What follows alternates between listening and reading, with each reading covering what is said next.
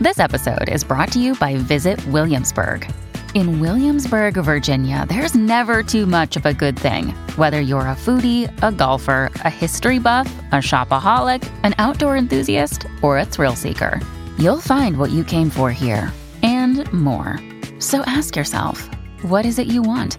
Discover Williamsburg and plan your trip at visitwilliamsburg.com. Mom deserves the best, and there's no better place to shop for Mother's Day than Whole Foods Market. They're your destination for unbeatable savings, from premium gifts to show-stopping flowers and irresistible desserts. Start by saving 33% with Prime on all body care and candles. Then get a 15-stem bunch of tulips for just $9.99 each with Prime. Round out Mom's menu with festive rosé, irresistible berry chantilly cake, and more special treats. Come celebrate Mother's Day at Whole Foods Market. What's going on, everybody? Let's go ahead and jump into it. You got to give a lot just to get what you need sometimes, y'all. Give me the bridge now. Ladies and gentlemen, you know what time it is. The best podcast of 2023 is in the house. We're in full effect today. Ringside with Ray Leonard and Prince Daniels Jr. Look, we are here today because we have a treat for you all. Today, we want to bring to you somebody that has been through it all, from literally evolving and allowing herself to become the woman that she is today.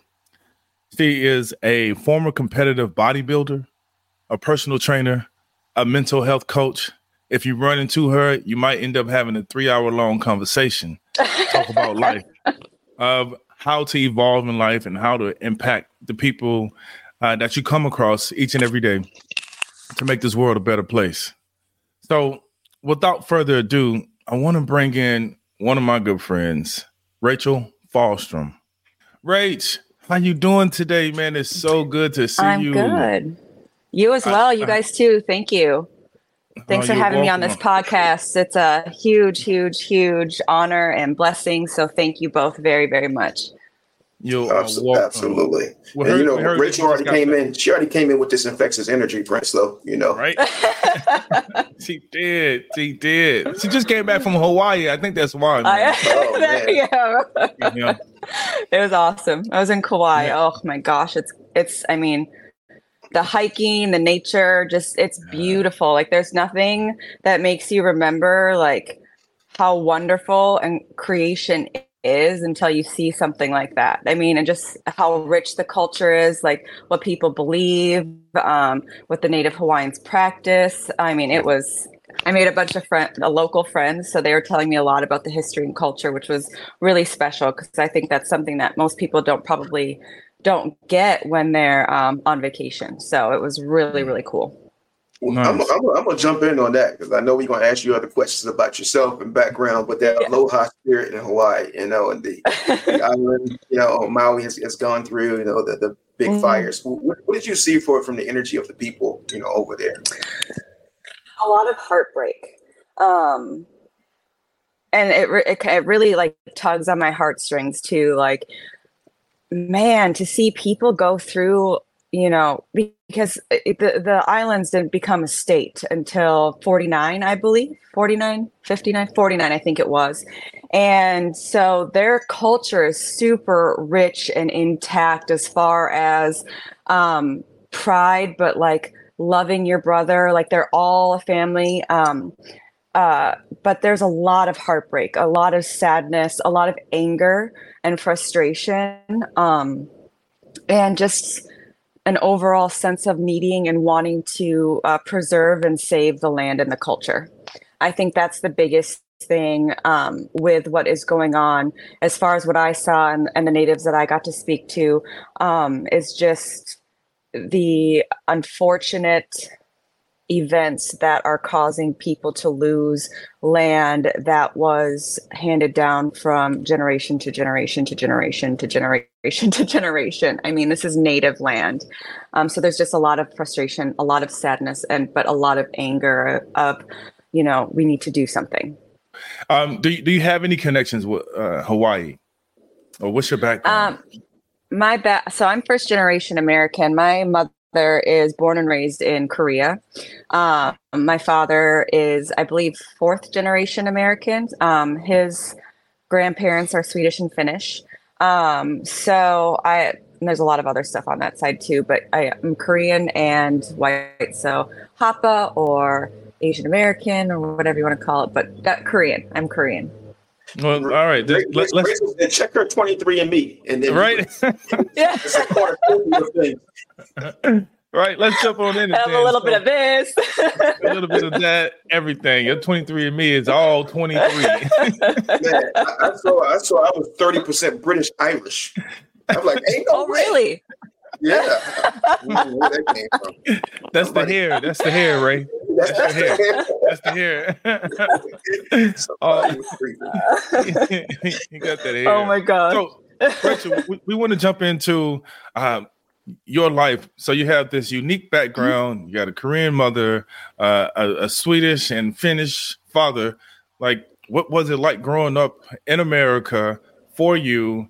And let's start, I say, middle school, and then we go from there. Sure. So my grandparents raised me. So my dad's mom and father, they were wonderful and gracious enough to adopt me when I was 9. And growing up in Minnesota in the Midwest, there were not a lot of Asian Americans. I think there was one other girl in my class that was Asian. And it was difficult for a lot of reasons. I think because of the time as well. So I'm 37.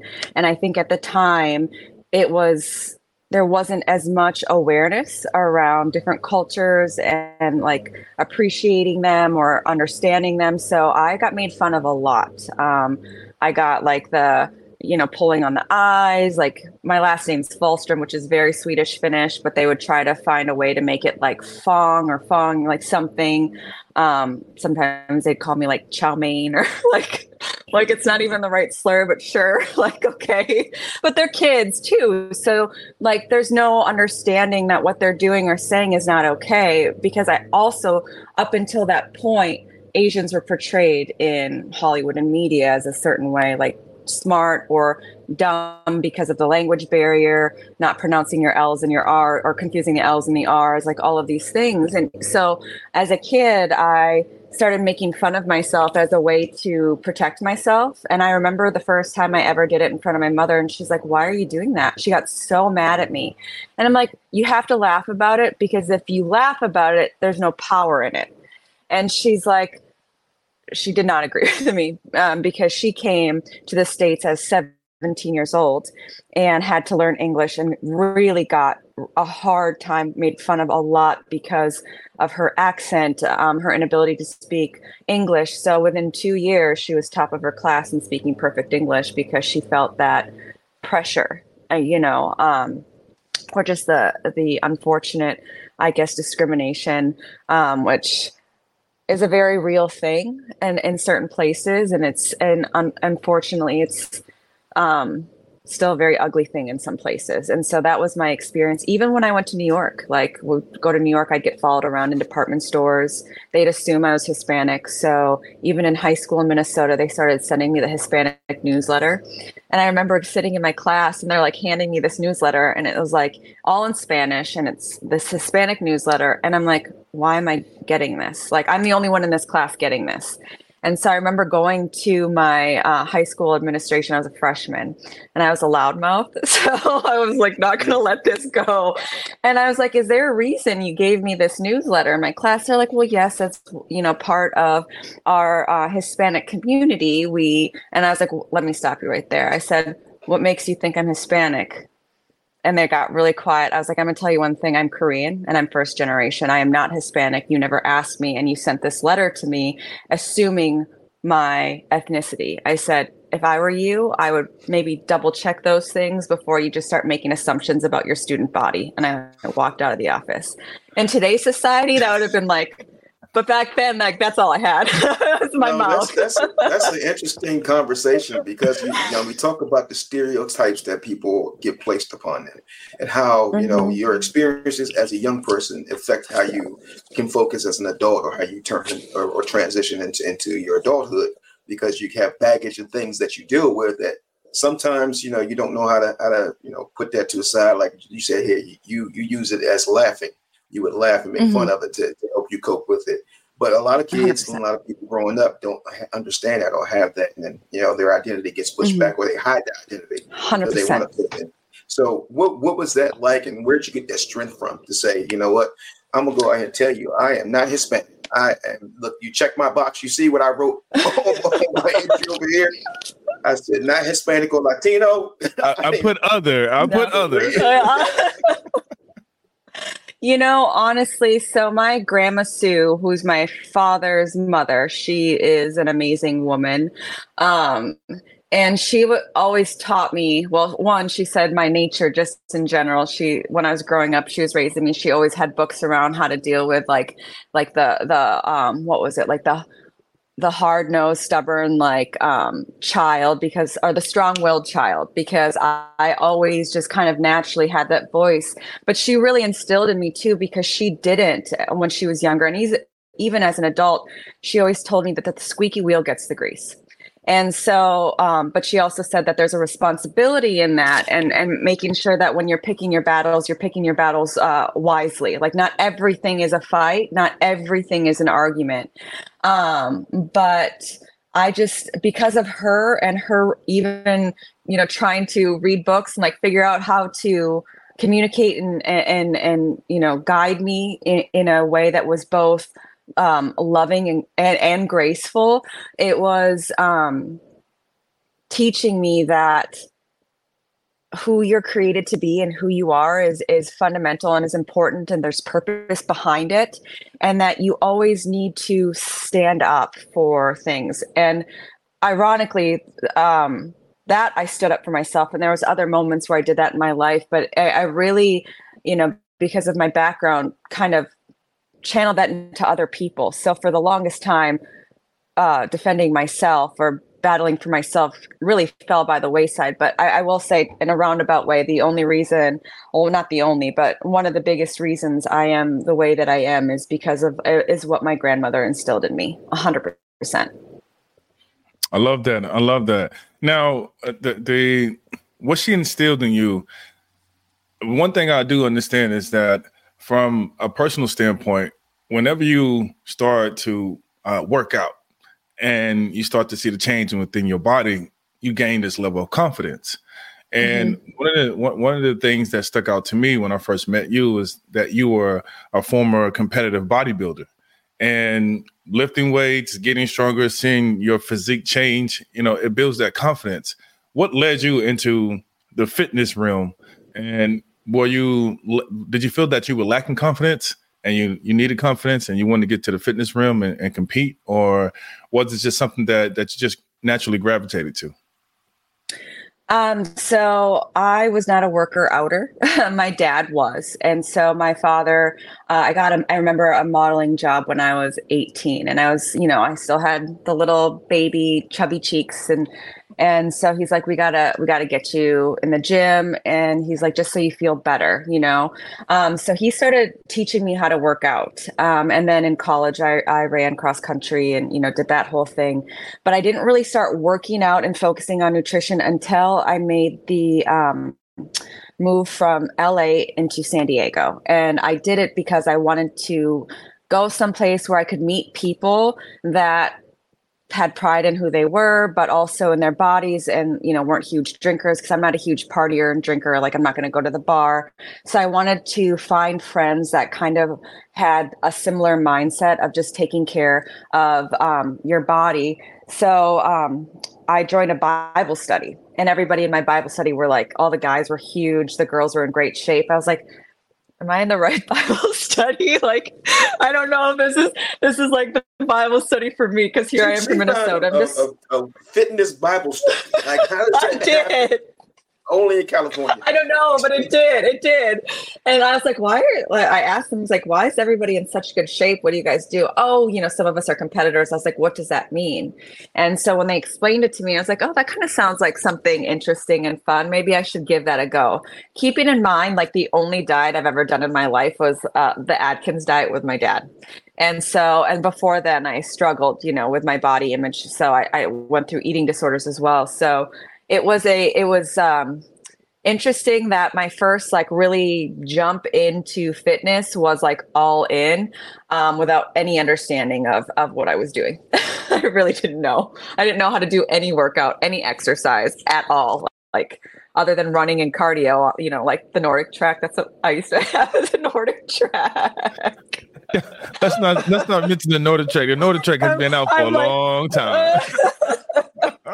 I thought it was making a comeback. Not when Chuck Norris is getting older. Not when Chuck Norris is getting older. Oh my goodness. Funny. Okay, so like let's dive into that. So you were living in LA, and then you moved to San Diego. You joined this Bible study. And they were competitive lifters and praisers of God. And now, what opened you up to just jump in and learn about fitness and nutrition?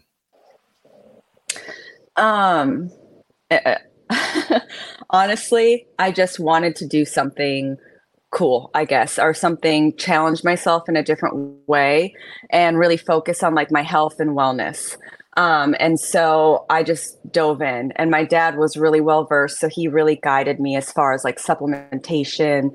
He was fantastic with that. I mean, the research that went into, some of the things that he, like CoQ10 or different things to look for when it came to supplements, like what to stay away from, like things that, like science is backing, like he was very much that way.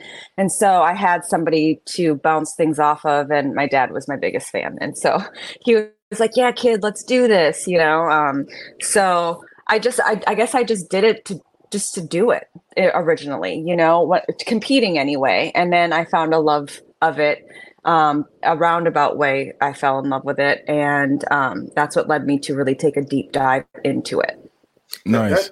That shows a lot about your personality to be in a space like that and just jump into something as detailed and as hard as competitive lifting, because, a lot of folks will think about, working out, but if you weren't a workouter and then you go back into it, and competitive lifting is disciplined for your diet, for your supplements, for like how many times you train during a day.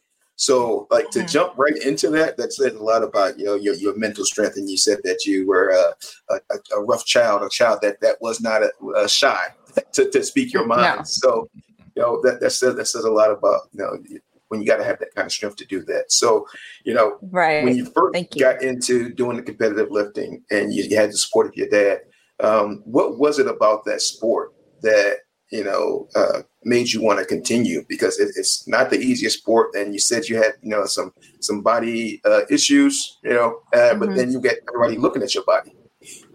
Hey, it's Ryan Reynolds, and I'm here with Keith, co-star of my upcoming film, If, only in theaters May 17th. Do you want to tell people the big news?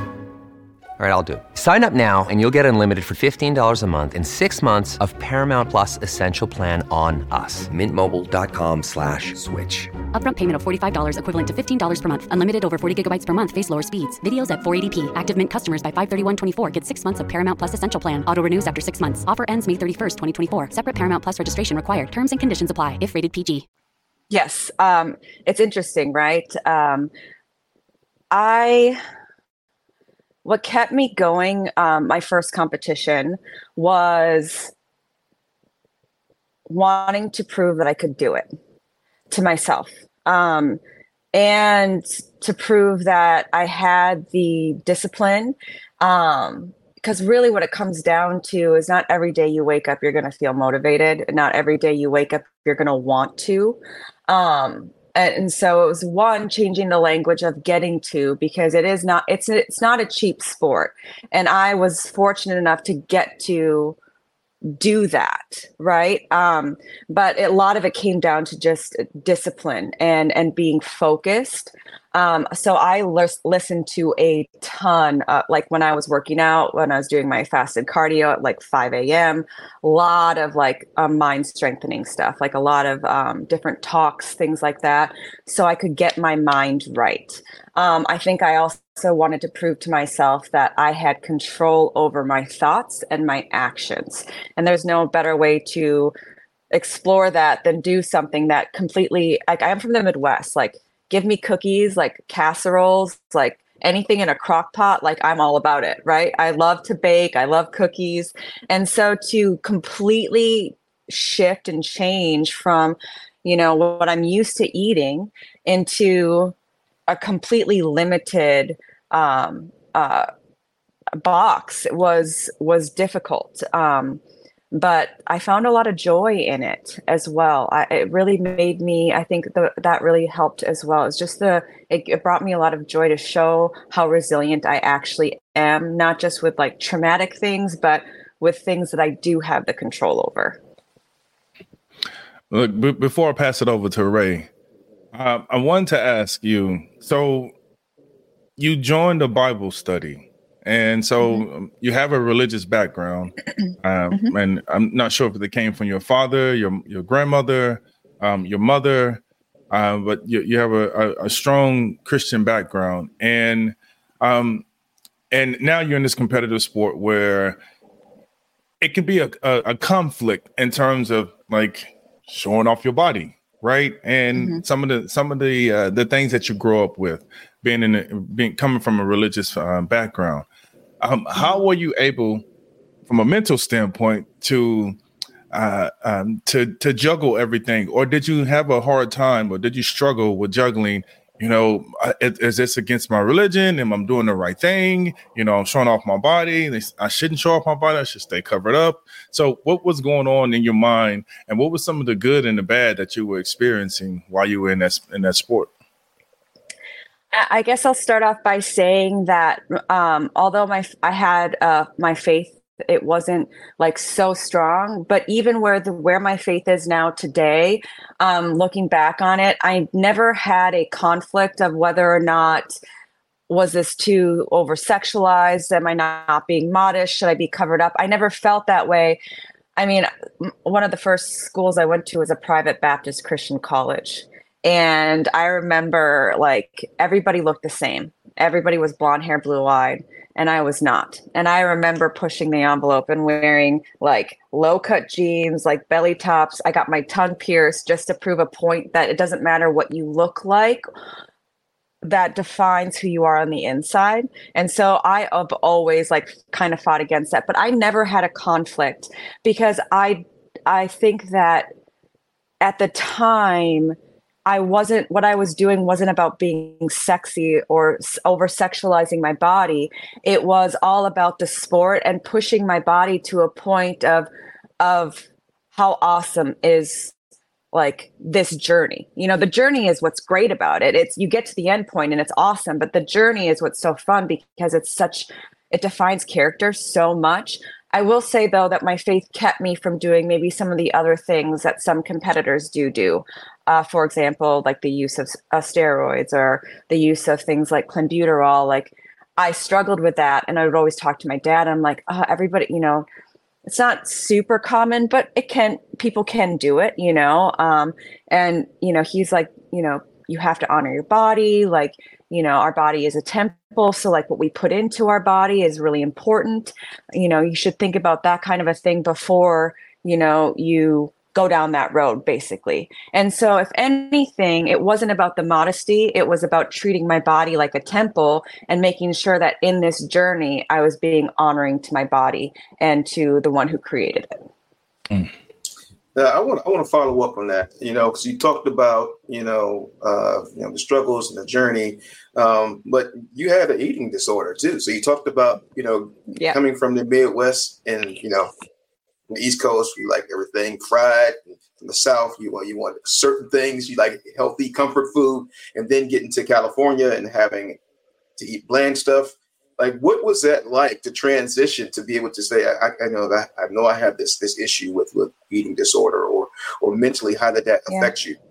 What's going through your head when you have an eating disorder? What's going on in your heart? What's going on? What leads you to have an eating disorder? That's actually a really great question. So oftentimes people think that an eating disorder directly is about not liking your body and about losing weight. That is not why I developed my eating disorder at all. I was 19. So my grandparents, like I had mentioned, my dad's, parents raised me. My father was a severe alcoholic. When he was sober, he was the best dad. I mean, he was my favorite person in the whole world. But when he drank, it was, not to sound cliche, it was Jekyll and Hyde. I did not know that person. And then my mom and I have a very strained relationship, and it's a boundary that I have put up where I no longer am extremely involved with her or that side of my family for mental health reasons and to have healthy boundaries. I think, but I remember the exact moment.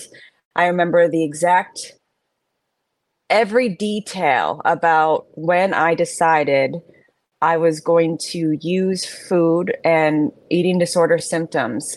I went to go visit my mother, and for a very long time, I was not allowed to be who I was. And what I mean by that is my mother married a Korean man, and his grandmother knew who I was, but his family did not. So every time I went to go visit my mother on the East Coast, I had to pretend I was her sister.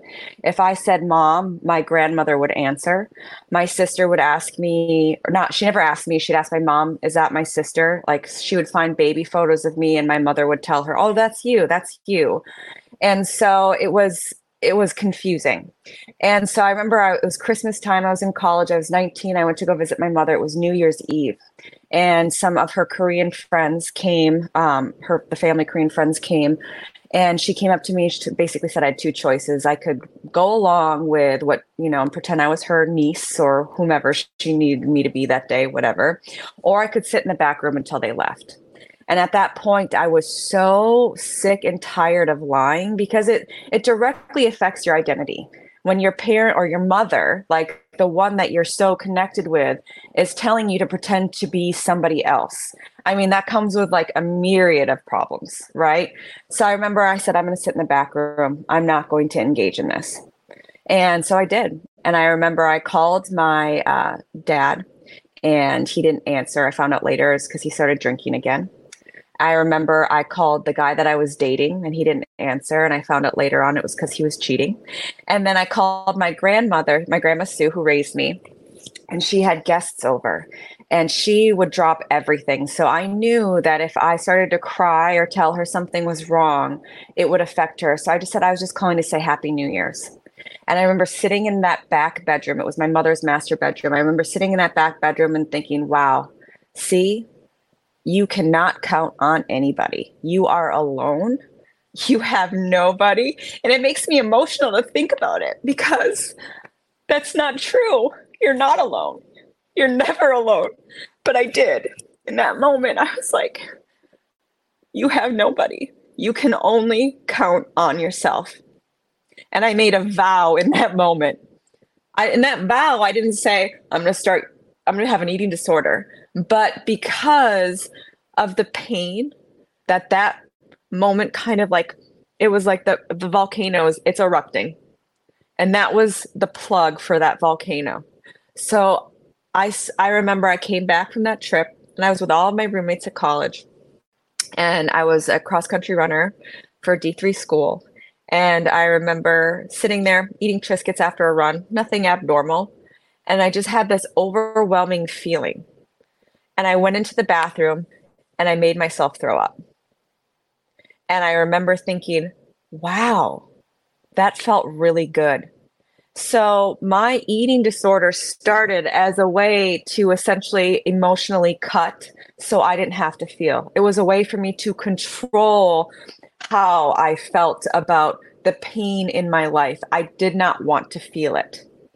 And so that is how that started. And then all of a sudden it turns into about exercising and controlling and laxatives and Epicac, all of these things. And it turns into a body thing, but it doesn't start as a body thing, which is really, really interesting. And then when I went into treatment, I was in treatment for a very, very, very long time. I was very sick. And I remember them calling the eating disorder ED. And they said it's like being in a toxic, abusive relationship, because anytime you do the things that are normal, for example, going out to eat with your friends, maybe not exercising that day because you're tired, or all of these things, Ed would be like, well, what are you doing? You want to get fat? So then it turns into this toxic relationship where your mind is completely taken over. You are not you. Like who I was during that time, I was mean, I was nasty, I was argumentative. It was horrible. It was a horrible prison that I allowed my pain to chain me into, is what that was. And so then it just turned into this thing that was so out of my control, and actually came back to haunt me my biggest year that I competed, I think like 4 or 5 times in a year. And it came back to haunt me in 2019. It's a really roundabout way, but yeah. Look, I'm speechless. Like, one, thank you for sharing that. Oh, because I never knew that, and it's just really it's really amazing to get a glimpse of the visualization that you took us through, in terms of what you experienced, the trouble, because I come from a immigrant family. And there's a lot of culture in what you do. And there are certain things that shall not be spoken of. And you 100%. Need to know your place, and the traditional things like education and know your place as a child. Understand that the elders are the ones that need the most respect. And as a child, you need to sit down and be quiet. So the way that you handled it, it was your way that you needed to handle it, and so I'm super proud of you that you are here, because now in today's society, a lot of kids that would be in your situation would probably just, take their life, because the suicide rate is really high these days. And so mental health is something that we definitely touch upon, and this episode will allow for our listeners to overcome that part of themselves and learn how to find some coping mechanisms. So thank you for sharing that. One, of course. Next. So yeah. Go ahead, Ray. I want to add to that, because Go ahead. You talk about the trauma and yes. pain and how people deal with it, and then one of the biggest things is your identity. That's one of the things that I struggle with, because I was expected to be on TV and act a certain way when, like, for my family, that everything was going great, but it wasn't, and there was a lot of things I had to deal with inside the house. And for a long time, that made me kind of run from who I was, or struggle to find my own identity. So that's one of the things I think a lot of folks deal with, as you grow up and you learn and you figure out who you are, and to be comfortable with it. How did you end up being comfortable? I know you went through some therapy and treatments and things like that. Yeah. But how did you get to this point that you're back and confident and strong in yourself, or is it still a work in progress? I think it's always a work in progress. You're never going to be at your end point, right? I have a very strong faith basis, but in almost every faith, there's the concept of we are always striving, right? We're never going to reach perfection. Like, my family on my Korean side was heavily Buddhist. Like, my middle name's, I'm named after a Buddhist shrine. Like, my great grandma was a Buddhist priestess. But even in Buddhism, they talk a lot about the idea of enlightenment, right? And we're never going to get there. Like, we're not supposed to, because if we ever got to the point of perfection, what would be the point of needing a savior or salvation or grace? There would be no point. And so we're not really meant to be perfect. So I'm always a work in progress, but I love that I'm a work in progress because I am able to always strive to learn new things, be better who I was in yesterday. And I even, took that mindset into competing to a certain extent of it's not about anybody else. It's about being better than who I was, doing those extra reps, all of those things, right?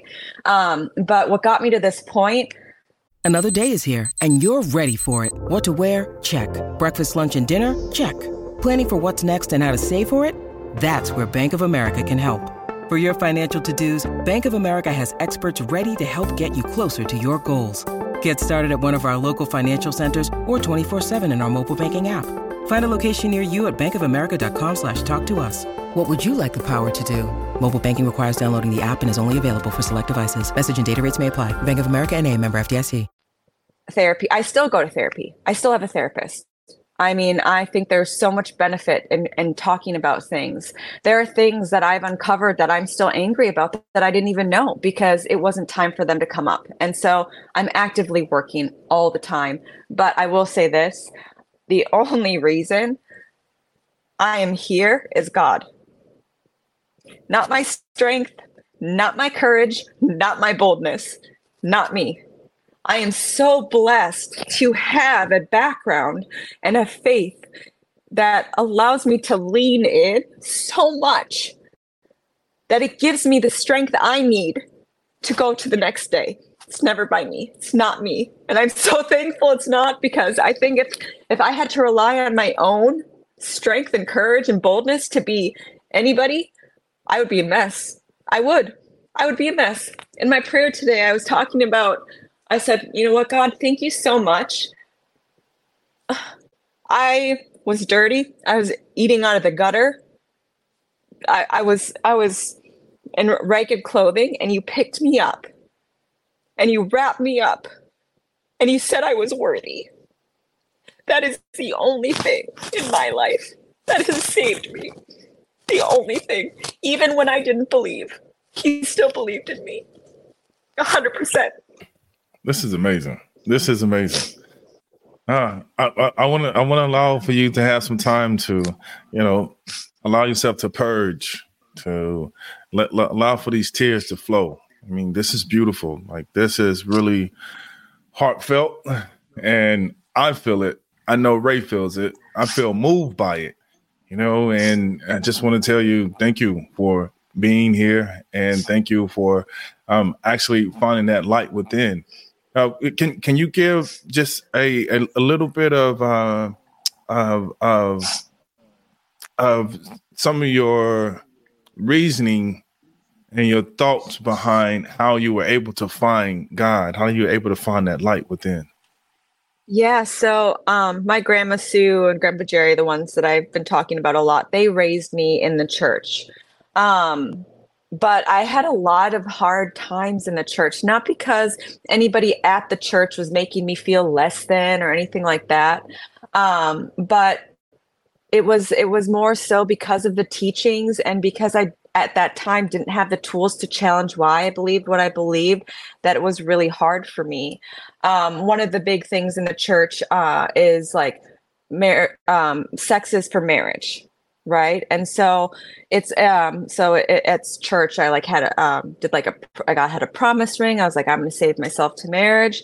And I had a huge just grapple with God and my faith for a long time, because I ended up getting assaulted when I was 15, 16 years old. And that was after I had made my promise ring commitment. And I struggled with my faith for a very long time after that, because I was like, well, if that's the case, who's going to want me? Again, identity, worth, right? I'm not good enough. Nobody's going to want to marry me. Like, do I have to marry the person who assaulted me? Like, it was so confusing because of my understanding of who God was. Or, yeah, he's not that, And so it was really difficult for me for a very long time. It wasn't until about 2015, 2016 that I really started pressing into God a little bit more. And in college too, like really, I have a theology background, so really challenging. Why do I believe what I believe? Like, is the earth this old? Was there a flood? Like all of these questions, which you have to ask yourself. You have to challenge your beliefs to believe. If you're not asking questions, what are you doing? If you're not asking questions, how are you growing? And so the question that I asked a lot was, why? And I heard this beautiful thing the other day, and I'm adopting it as my own because I have never heard something so amazingly beautiful. Is my why of why did this happen to me turned into a who hurt you? Who healed you? Who helped you? That's my why. Because I asked those questions, and because I was brave and bold enough to go outside the norm of what my grandparents thought they believe, I had to ask why. Who are you, God? Why, God? Are you real? Are you real, God? Like, you have to ask. Like, God doesn't want you to blindly just follow him and like, oh, okay, whatever you say. No, we're supposed to stand up. We're supposed to be bold and courageous. You can't be bold, courageous, and stand up if you're not asking hard questions. Is God real? Is Jesus Christ the Messiah? Who's right? Is it this? Is it that? So me questioning my faith and me moving into that. And then in the last year, I had a terrible event happen in 2022. It was like the catalyst of all events, which is why I cut off my Korean family. And I said, no more. I am not taking this torch and I am not carrying it into the next generation. I am not going to do that to my children. I am going to fight the battles that all of you were scared to fight because of what it meant, so that my children don't have to fight those battles. I want them to fight their own battles. I want them to do their own thing. I don't want them to fight generations worth of crud. Absolutely not. And so then the last year, I really started to press into God. I think a lot of it too was just what was going on in the world. And looking at just the nastiness and the hate and the anger. It's not even hate. People think that hate is the opposite of love, just like this indifference towards people. This indifference of not caring about anybody, because hate means that there was an emotion tied there to the first place. There's hate and love are not opposite. You can hate and you can be a loving person and still hate certain things, right? It's an indifference towards people. And then I had to start asking myself and diving into that, why? And I started praying God, make the things that hurt you hurt me. Like when people are nasty and angry and icky to people, and that's not your will, I want to feel that pain too, so I know how to be a better person and a better example of who you actually are, not who people pretend you are or tell people you are. That's a mic drop moment, and that's so profound. We got to do a part 2 with Rachel. We have to do a part 2 because you guys are so easy to talk to. It's impactful for people. Yes. You may not think you're helping people, but you're helping others. And the reason why we created this platform was to help people through the pandemic at first and keep them laughing and keep connected. But now it's also getting bigger that we want to tell these stories. We want to be able to help and heal people. So we love what you're doing. Please tell everybody where they can find you so we can get you back on the show again and so you can tell more of your story. Yeah. Well, you can find me in San Diego. I'm in California. But my Instagram handle is the real RS Fit. That's the Instagram handle. It is private right now, but if you send me a message or you send me a follow, I will absolutely approve it. She's going to screen you first. I screen everybody. No, I value privacy to a certain extent, and I want the clients to feel or the people that reach out to me also feel that there is safety with me and an anonymity if they don't want, they don't want to be seen. So right now I'm choosing, because I'm kind of segueing my old business into a new one, and more mental health and balance, right? But yep, you can find me on Instagram. That is my handle. You can email me at therealrsfit@gmail.com. And I will get back to them. Absolutely. Whatever they need, even if they just need someone to talk to, like, I got you. Wonderful. All right, Fred. That's amazing. That's amazing. Look, Rachel, we are going to have you back on here for part 2. Oh, thank you. I would love that. We have so much more to unfold, and we didn't get a chance to go into it. We didn't even talk about you transitioning into being a trainer. Oh no, we didn't. No, bodybuilder and so forth. But this mental health is these mental health issues that you went through, your experience, the wisdom that you gained from it. You will be able to impart knowledge and give people a map, to navigate through these uncharted territories. So thank you so much for just being vulnerable, being open, and sharing your most private moments, because that's what we need more and more in this world. Because if we don't open up, then the younger generation will close up, and then they will 100%. Harm themselves. And so you are doing the good Lord's work. So thank you so much. Thank you. No, honestly, you guys made it super easy. And like, I was always taught never to cry in public and like never wear your emotions. So the fact that I'm at a point where I can cry with you guys, like it's a big step, but also you guys made it super easy to open up. So thank you. Thank you very much. Thank you. You're welcome. You're welcome. And with that, folks, you already know we're going to have to exit, and we're going to have to drop you with what we always say at our show, Ray. Peace. And power. You got to give a lot just to get what you need sometimes, y'all. Give me the bridge now.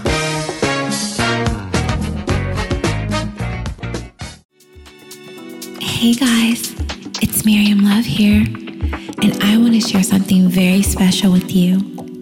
Check out my new release, All In, the Spanish remixes, out now on Electric House Records. And always remember, be love, share love, all love. Available now wherever you listen to music.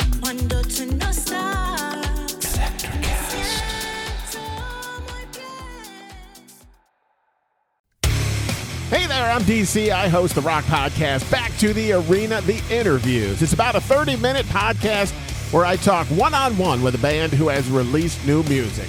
You can find us on all the best podcast sites like Spotify, Apple, Google, iHeartRadio, and more. If you're a rock fan like me, subscribe today to Back to the Arena, The Interviews. Electricast. Electricast.